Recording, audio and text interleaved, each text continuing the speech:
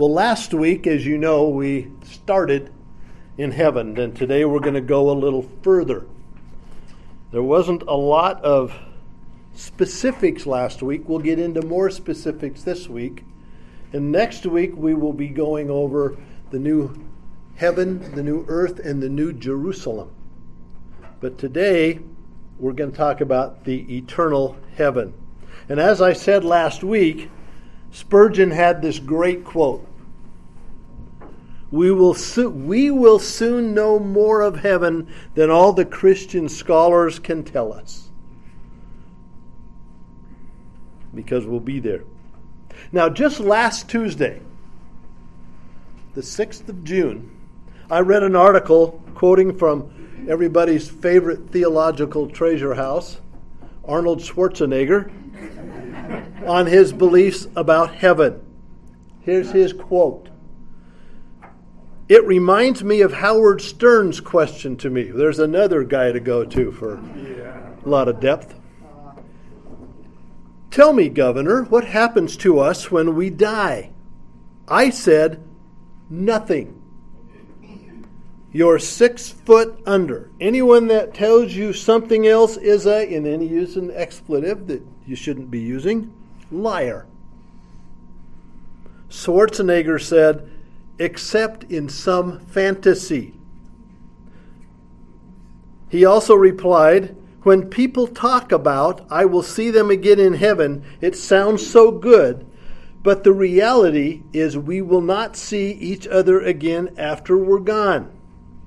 That's the sad part. And here's the telling sign.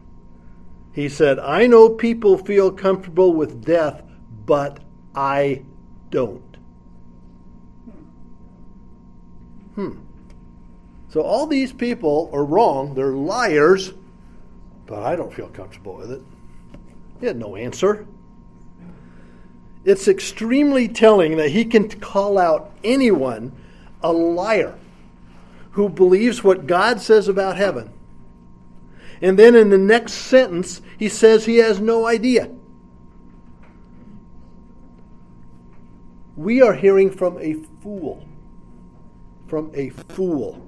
Sadly, he will know the truth pretty soon. He's 75 years old. He and his friend, Danny DeVito, who was there, is in lockstep with him. Said the same thing, basically. Randy Alcorn stated this. He said, grasping what the Bible says about heaven shifts our center of gravity and radically alters our perspective on life. To quote again from Jesus' prayer to the Father in John 17:24, says, Father, I desire that they also, this is Jesus' desire, I desire also that they also, whom you have given me, be with me where I am, so that they may see my glory which you have given me. For you loved me before the foundation of the world. That's the desire of Jesus Christ. And when Paul told us in Romans 12:12 to rejoice in hope, he was referring to our hope of heaven. Now the hope of heaven should bring joy to our hearts. Because Paul wrote in Philippians 1:21, for me to live is Christ, and to die is gain. How can death be gainful? Because of the assurance of heaven. Randy Alcorn stated that for the believer, death is the gateway to ever-ending joy. Now you compare that to the guy we talked about last week, who as a minister said, I don't know, heaven gets me depressed because I can think of just sitting on clouds and strumming harps. He was a fool too. So, where is heaven? As we talked last week, heaven is a physical place. We can't go to Google Maps or chart directions to it, but it is a place where God dwells with his angels. It is not an ethereal location. It is physical. But where? Most of us, if you would say, where's heaven? We'd look up. Paul said he was caught up into the third heaven in 2 Corinthians 12:2. When Jesus left to go back to heaven, he ascended, which is up. And when the angels told the disciples in Acts 1:11 that the same Jesus who was taken up will come down in like manner as you have seen him go, we think of up. 1 Thessalonians 4:17 says we will be caught up. And many other passages refer to heaven as being up. Now, when you think about that, that can get a little confusing, because as we sit here during a day, everyone here knows what direction up is, right? But the earth is a sphere. Our up is completely a different direction from the up of a person living in Israel or Australia. So up is not a specific direction you can view on a compass. Where is up? It is in what Paul called the third heaven, outside of the universe that God created. Now, the size of our universe is staggering, would be a fair word. The speed of light is 186,000 miles per second. That's pretty fast. That's just under 5.9 trillion miles a year. Some 11 years ago, I looked up an estimate of the width of the universe. This is 11 years ago. And I read that it was 27.4 billion light years across. That last week, I looked it up again. Guess what? Wikipedia and another site as well said, quote, the approximate size of the observable universe is 93 billion light years in diameter at the present day. So it went from 27 billion to 93 billion in 11 years. They don't have a clue, folks. There's a little difference between 27 and 93 billion. So basically, no one really knows the diameter of the universe, because that's just at the present day. Go back 11 years from now, see what it is then. But to get some idea, if it was 93 billion light years, that's 5.4 times 10 to the 23rd power. It would take 93 billion years to go from one side to the other while traveling constantly at 186,000 miles per second. And getting there would not get you to heaven. It's outside of that. Remember, heaven is where God resides. Heaven is where God resides. And God resided in heaven before he created the heavens. This thing's going to give me a little trouble, isn't it? God resided there before he created the universe where we are living. In Genesis 1:1, we have the recorded beginning of the heavens and the earth. But it is not the beginning of the dwelling place of God. It's not the beginning of his heaven. And this is fun to think about, for me anyway. When we think about the massive size of the universe, there are a couple very intriguing statements in Scripture on how far away heaven is. While hanging on the cross, Jesus said to the thief next to him, "Truly I say to you, today you will be with me in paradise." You don't have to go 93 billion years plus a little bit. 1 Corinthians 5:52 says this. 15:52. Thank you. It says that we are changed in the twinkling of an eye. How fast is that? How fast is a twinkle? It's faster than a blink, actually, when you read it. It's the time it takes for the light to flash off your pupil. instant. So we can go to that place instantly. Wherever heaven is, God can transport us there instantly. Well, I don't know how it works, but it's sure fun to think about. How far away is heaven? Doesn't matter. Does God dwell in a different dimension? It doesn't matter, because we're going to go there in a twinkle. So how large is heaven? God is infinite and He resides in heaven. So how big is heaven? It's beyond, outside this universe that we really can't measure. We are captive, as we all know, to a time-space mentality. We cannot conceive of endless, eternal heaven.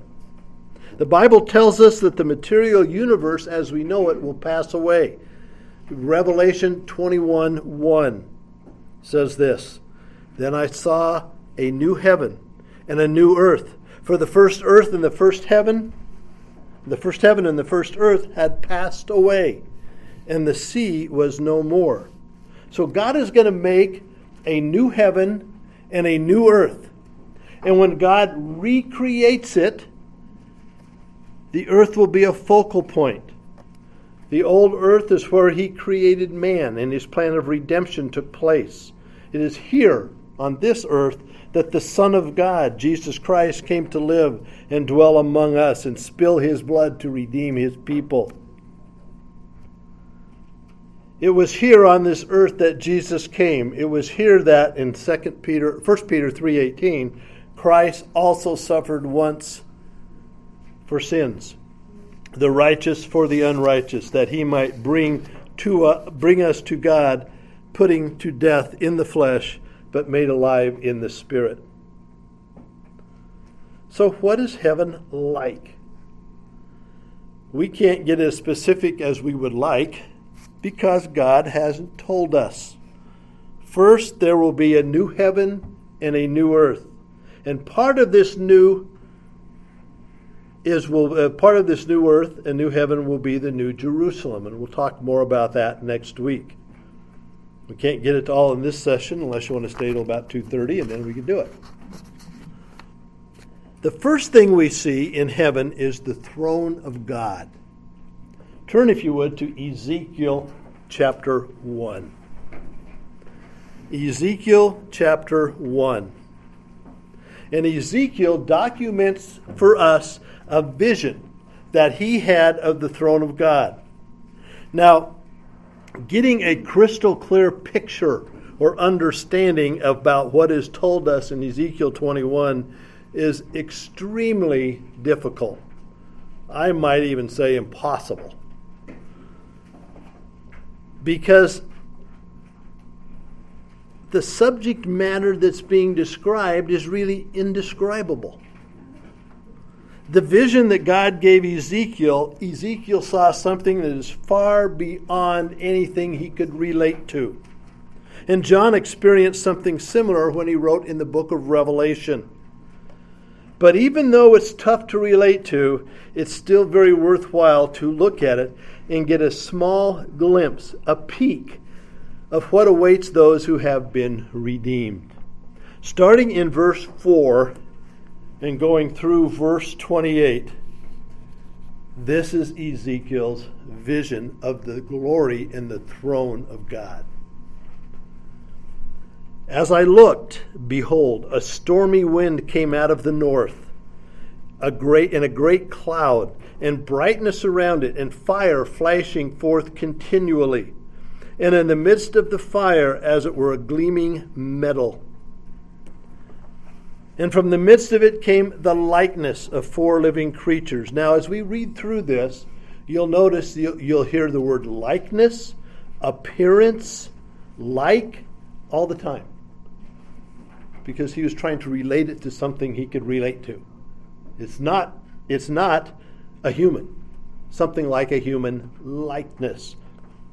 Something, as it were, gleaming metal. He didn't know what it was. But you'll see that all the way through here. Going on. and this was their appearance. They had a human likeness, but each had 4 faces, and each of them had 4 wings, and their legs were straight, and the soles of their feet were like the soles of a calf's foot, and they sparkled like burnished bronze. Under their wings, on their 4 sides, they had human hands. And the 4 had their faces in their wings thus. The wings touched one another. Each one of them went straight forward without turning as they went. As for the likeness of their faces, each had a human face. The 4 had the face of a lion on the right side, and the 4 had the face of an ox on the left side, and the 4 had the face of an eagle. Such were their faces, and their wings were spread out above. Each creature had 2 wings, each of which touched the wing of another, while 2 covered their bodies. And each went straight forward. Wherever the Spirit would go, they went, without turning as they went. As for the likeness of the living creatures, their appearance was like burning coals of fire, like the appearance of torches moving to and fro among the living creatures. And the fire was bright, and out of the fire went forth lightning, and the living creatures darted to and fro, like the appearance of a flash of lightning. Now as I looked at the living creatures, I saw a wheel on the earth beside the living creatures, each one of them, for each one, the 4 of them. As for the appearance of the wheels and their construction, their appearance was like the gleaming of beryl. Now, beryl can be various colors. It can be blue, green, yellow, or pink. Okay? And the 4 had the same likeness, their appearance and construction being as it were a wheel within a wheel. And when they went in any of their 4 directions without turning as they went. And their rims were tall and awesome, and the rims of all 4 were full of eyes all around. And when the living creatures went, the wheels went beside them. And when the living creatures rose from the earth, the wheels rose. Wherever the spirits wanted to go, they went. And the wheels rose along with them, for the spirit of the living creatures was in the wheels. When those went, these went. And when those stood, these stood. And when those rose from the earth, the wheels rose along with them. For the spirit of the living creatures was in the wheels. Over the heads of the living creatures there was the likeness of an expanse, shining like awe-inspiring crystal, spread out above their heads. And under the expanse their wings were stretched out straight, one toward another. And each creature had 2 wings covering its body. And when they went, I heard the sound of their wings like the sound of many waters. You ever been to the ocean? It can make some noise. It's like that. Like the sound of the Almighty, a sound of tumult. Tumult is, by the way, I looked it up just to see what it means. It's a disorderly agitation, usually with uproar and confusion of voices. Like the sound of an army. And when they stood still, they let down their wings. And there came a voice from above the expanse in their head. When they stood still, they let down their wings. And above the expanse over their heads, there was the likeness of a throne, in appearance like sapphire, which is blue. And they seated above the likeness of the throne was the likeness with a human appearance. And upward from what had the appearance of his waist, I saw as it were gleaming metal, like the appearance of fire enclosed all around. And downward from what had the appearance of his waist, I saw as it were the appearance of fire. And there was a brightness around him, like the appearance of a bow that is in the cloud on the day of rain. So was the appearance of the brightness all around.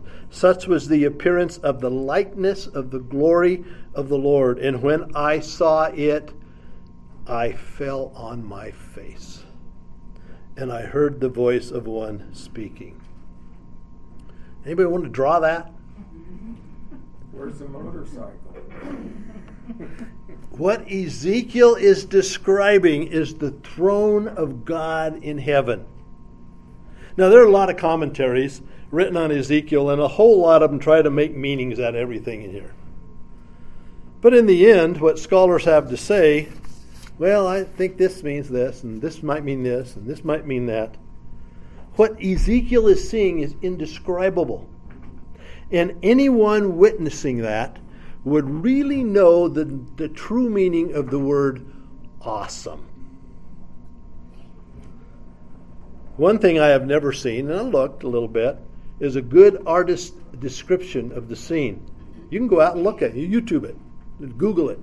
Oh yeah, all these pictures, and boy, none of them are alike. Where would you start? I even saw some videos of it. Guys would make this stuff up, and it's, how do you do that? Where would you begin to draw or paint what Ezekiel just described? What does it all mean? I don't know. And even Ezekiel was at a loss when he saw it. Can you begin to imagine the complete awe that Ezekiel would have felt? He's seeing something that no one had ever seen. I read something years ago where it said, well, what Ezekiel describing there is a helicopter. I don't think so. In trying to find some symbolism of the vision, some have stated, and it's possible, that the lion refers to majesty and power, the head of the lion, and the man intelligence and will, and the ox service, and the eagle judgment and discernment. That could be, but I wouldn't get too caught up in trying to symbolize everything and all that Ezekiel saw. Describing something this incredible, something that you had never seen or imagined, would be extremely difficult. And that's about as far as we can go. As far as I can go. But Ezekiel did his best under the inspiration of the Holy Spirit to give us some of this utterly fantastic picture. He was describing things that included, if you notice when we were reading through that, likeness, appearance. This was like this. This was like that. This was like that. And Ezekiel used that. He was trying to compare what he saw with what he could relate to. And John, the Apostle John, will use a lot of that same like when he gives us his descriptions in the book of Revelation. But here the word in likeness is used. Just real quickly here. Verse 5, the likeness of four living creatures. Verse 5, human likeness. Verse 7, feet like the soles of a calf's foot. Verse 8, it sparkled like burnished bronze. Verse 10, likeness on the faces as a human. Verse 13, the likeness of the living creatures. They were like burning coals of fire. You ever seen a creature that looked like an alive, something that was alive that looked like a burning coal of fire? I haven't. Like torches moving to and fro. Verse 14, living creatures darted like the appearance of lightning. I love to watch lightning shows. They're much better than any fireworks display ever. Right? That scares my dog half to death, but I like watching them. And this was like that, only probably a whole lot better. Wheels like gleaming beryl. What's beryl?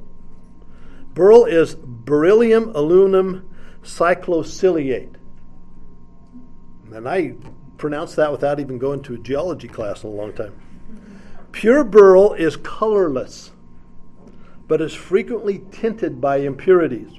That's why I said colors can be green or blue or yellow or red or white or aquamarine. An emerald is a green beryl. A red beryl is called a scarlet emerald. We don't know what color it was, but it was pretty incredible. And then the appearance of a wheel within a wheel in verse 16. Let's see if I can turn the page on this thing. Again, it's not showing up here on my screen, so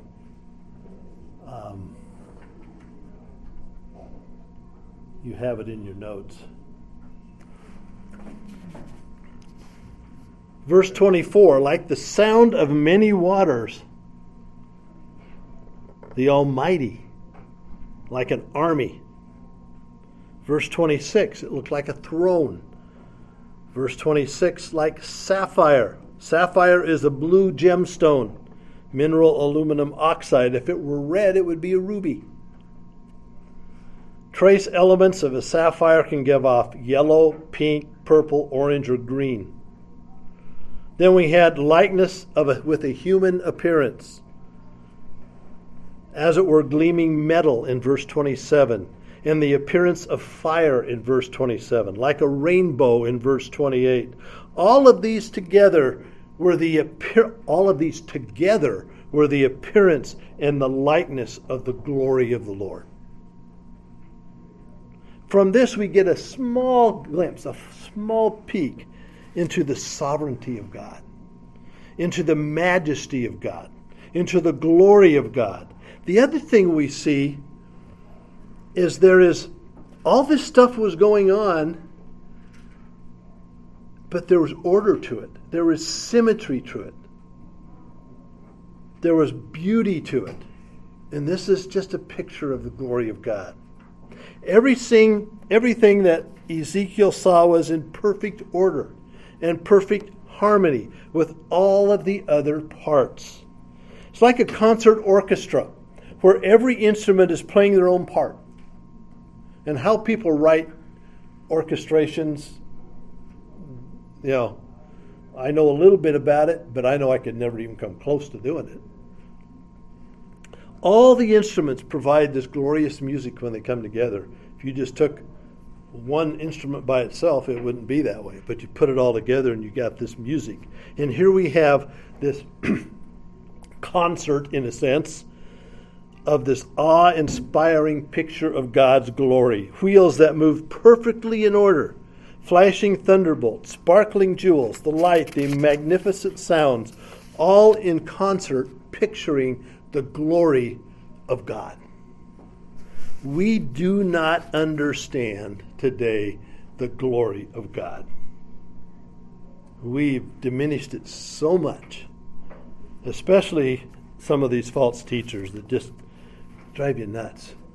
They don't understand the glory of God.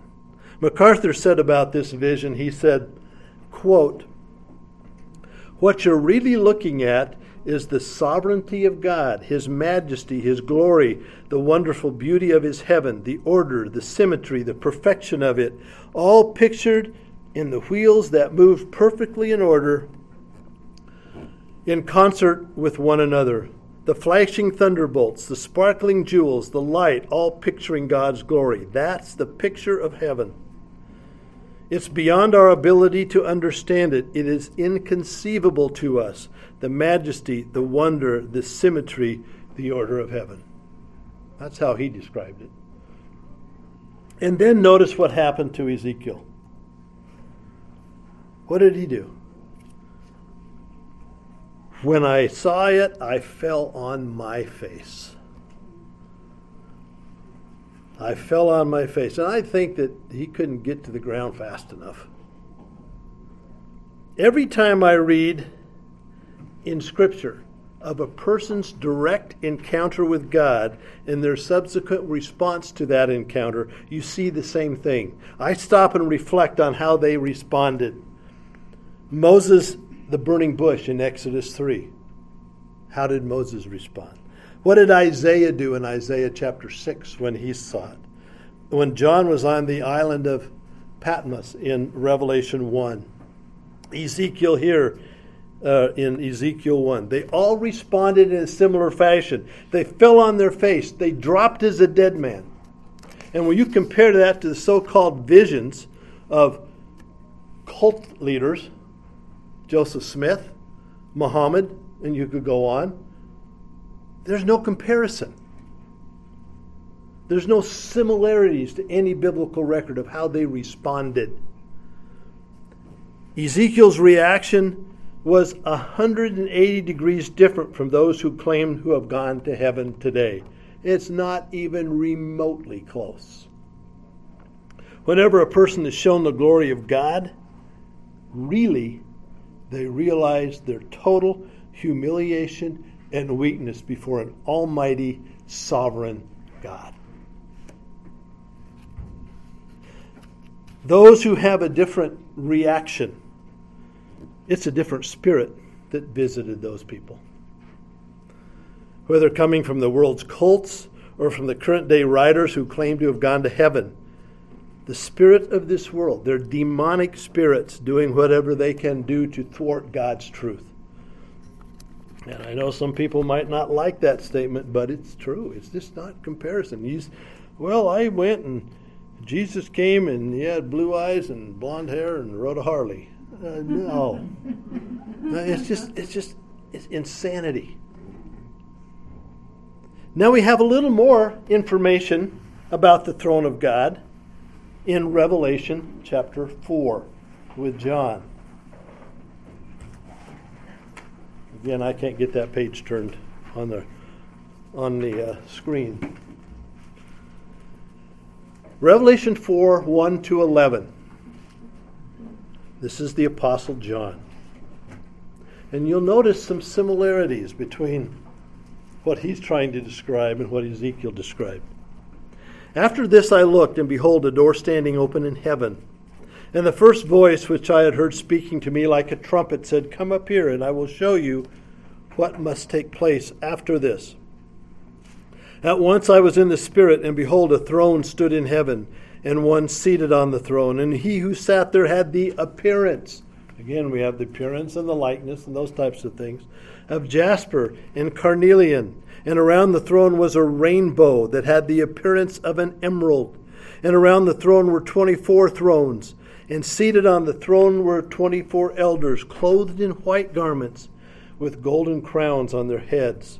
And from the throne came flashes of lightning and rumblings and peals of thunder. And before the throne were burning 7 torches of fire, which are the 7 spirits of God. And before the throne there was, as it were, a sea of glass like crystal. I have never seen one of those. And around the throne and on each side of the throne are 4 living creatures, full of eyes in front and behind. And the first living creature was like a lion. The second creature like an ox. The third living creature like the face of a man. And the fourth living creature like an eagle in flight. And the 4 living creatures, each of them with 6 wings, are full of eyes around and within. And day and night they never cease to say, "Holy, holy, holy is the Lord God Almighty, who was and who is to come." And we can stop right there for time, but you can keep on going read through verse 11. So this picks up where Ezekiel kind of left off. Here John mentions the throne over and over. The throne is the focal point of God's presence. The description John gives is very much like Ezekiel's. Like is used again, and it's used frequently. Verse 3, he who was sitting was like a jasper stone. Now jasper is an opaque stone that can have practically any color stemming from the mineral content of the original sediments or ash. It can be very beautiful.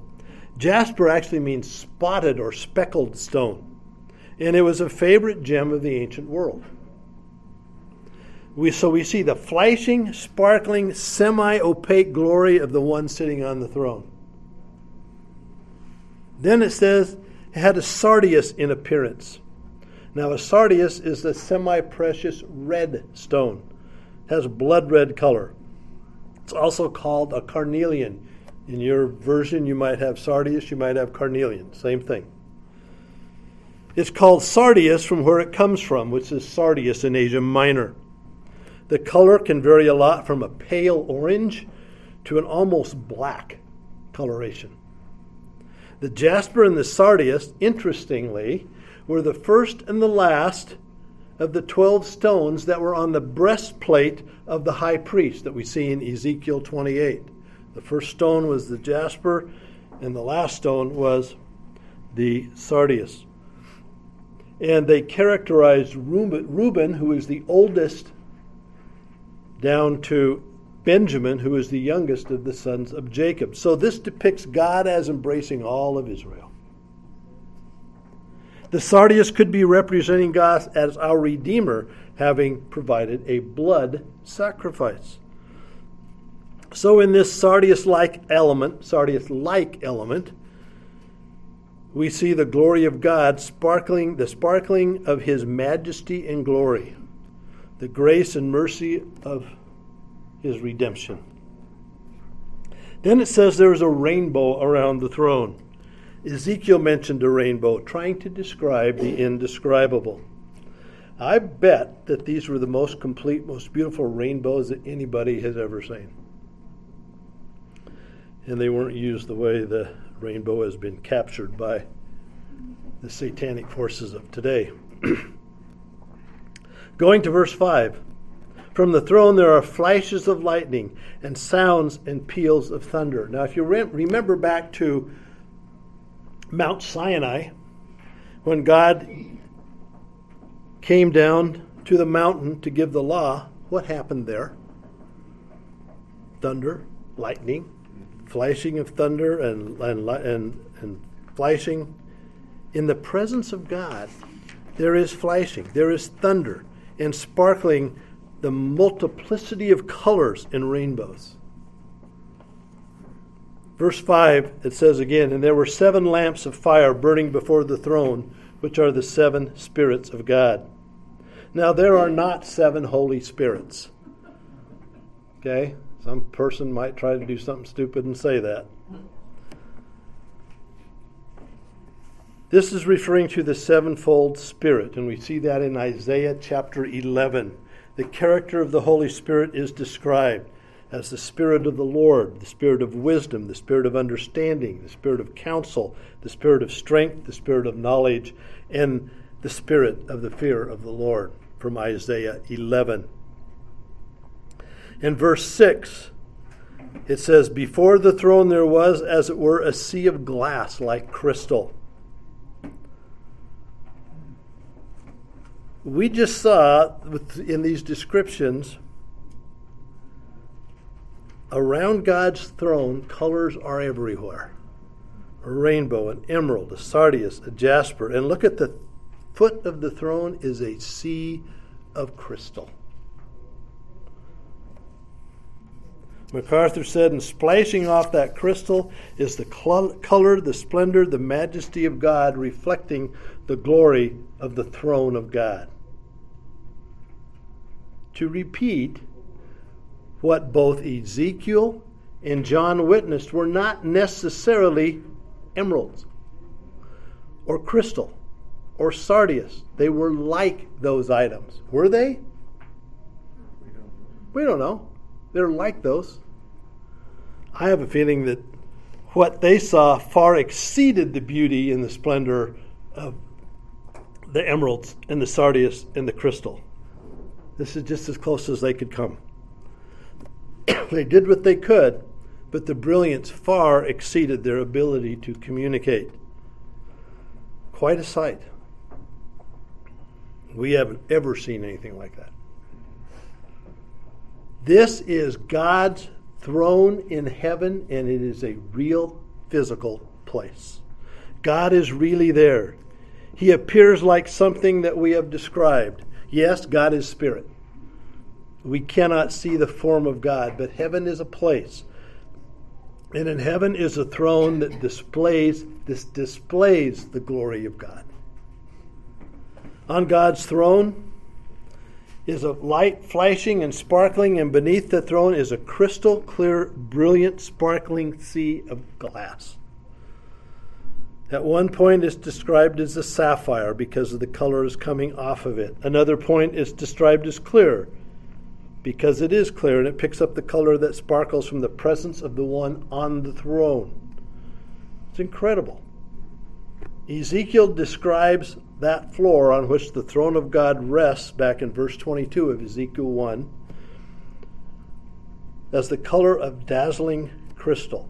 It says, over the heads of the living creatures there was a likeness of an expanse, shining like awesome, inspiring crystal, the likeness of an expanse, shining like awe-inspiring crystal, spread out above their heads. It's not a small room. It spreads out across the expanse above their heads. How big is it? I have no idea. But it's bigger than 18 by 24, I'll tell you that.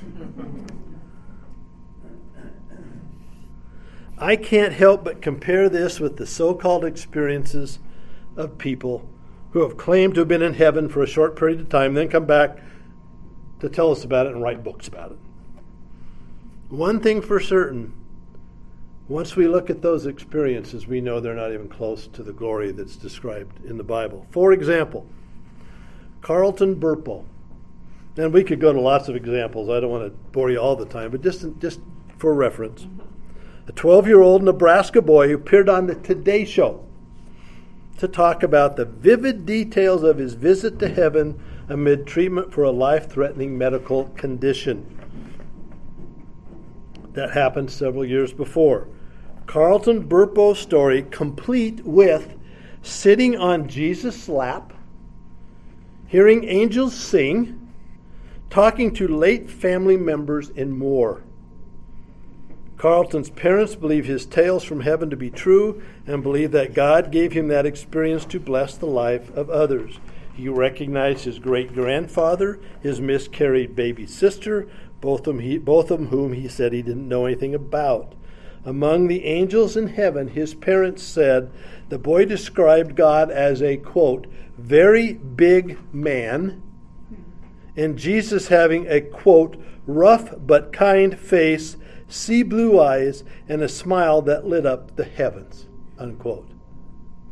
Now compare that to what we were just reading about the throne of God. And lots of similar examples are coming in all the time.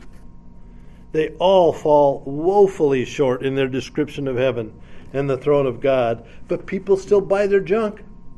These books sell in the millions. No, Jesus doesn't ride a Harley when he has time.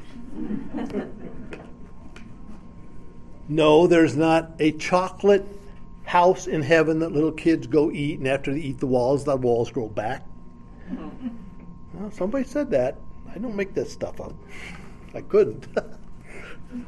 No, God doesn't go to a guy and ask for his opinion on a matter and then seemingly change his mind based on that person's answer. No, children do not age 3 times faster in heaven until they get to age 33 when all aging stops. These are the kind of things that people come out with. And we have this awe-inspiring, incredible vision of heaven, and people try to replace it with garbage.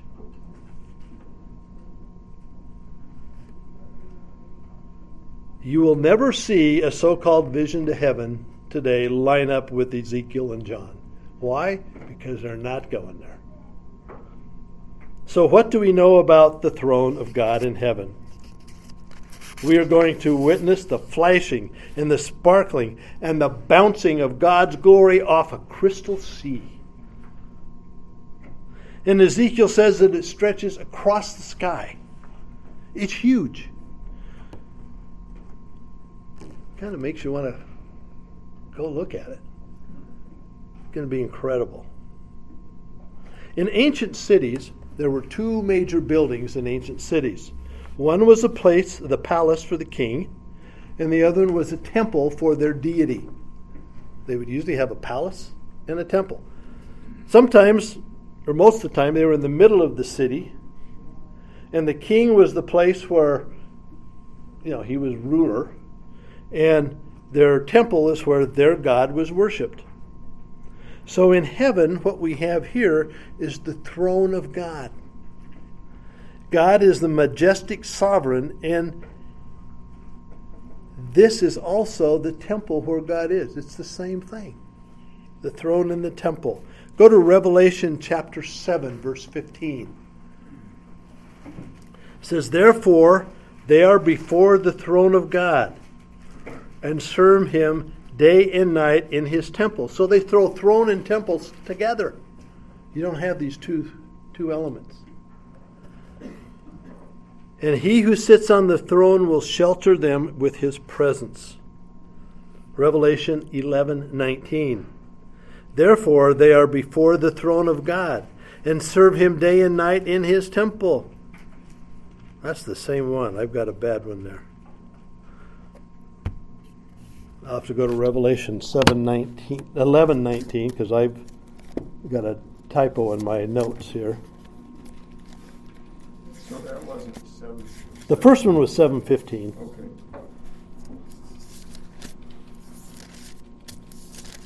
Revelation 11:19 says, "Then God's temple in heaven was opened, and the ark of the covenant was seen within his temple.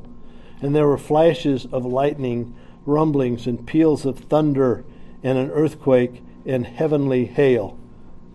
I don't know what heavenly hail is. Scott, do you know? Nope. It'd be fun to see, though. My version says heavy hail. Heavy hail? Heavy hail, yes. Sorry. My glasses were... Won't need these there. Oh, by the way, if you ever go to a faith healer who wears glasses, go somewhere else.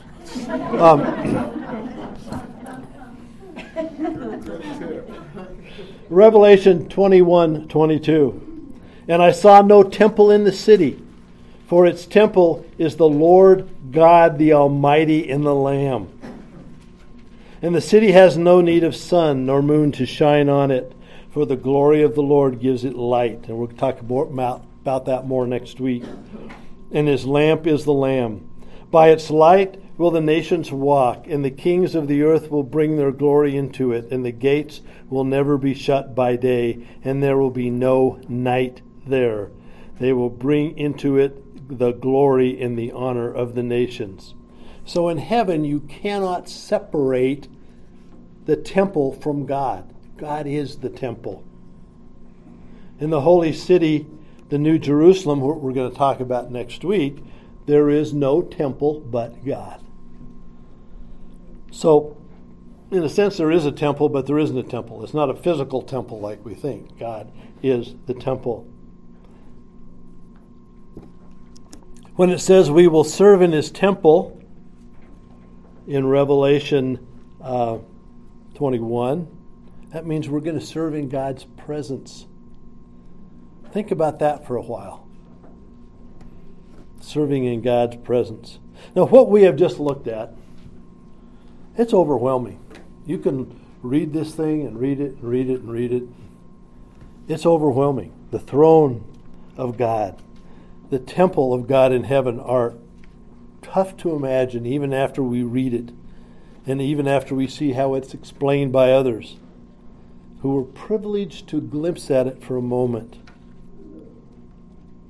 And then we think about what we stated at the very first. The moment you leave this life as a Christian, in a twinkle, you're in the presence of God. There's no limbo. There's no purgatory. And this we'll cover more in more detail, probably week 7. There's no place to wait. We go immediately into the presence of the Lord. 2 Corinthians 5:8 says this, "Yes, we are of good courage. We would rather be away from the body and at home with the Lord." And then Paul wrote in Philippians 1:23, "My desire is to depart and be with Christ." That is far better. Now, what we've described here today is just the throne of God. This is not the new heaven. It's in there. The throne is there. But being in the presence of God is there. Next week, we will talk more about the new heaven and the earth and the new earth. But I had to ask myself, and we need to ask ourselves, what is my heart's desire? Am I hanging on to the things of this earth, this world, making them my focus and my goal? A lot of people are. Then I had to think, let's stop doing that silly stuff and focus on the eternal. Focus on God and serving Him. Because this is going to come up, for some of us a whole lot faster than others. Like the doctor that Kitty had. There's no guarantee that all of us are going to be alive next week. Even the healthy ones. You might think, well, I'm healthy. I'm not like, no, that guy was healthy too. Boom. But if you're a believer, we get our focus right while we're here, we can look at some of these things and go, what is waiting for us is beyond what we can imagine or think. And then I think of the words of that song that we played earlier. When He shall come transplendent. I'm sorry, I got my tongue tangled. In His glory, to walk with Him in white, to serve God in His presence in that environment. Pretty incredible. Let's pray. Father, thank You for Your word. Thank You for the promise of heaven.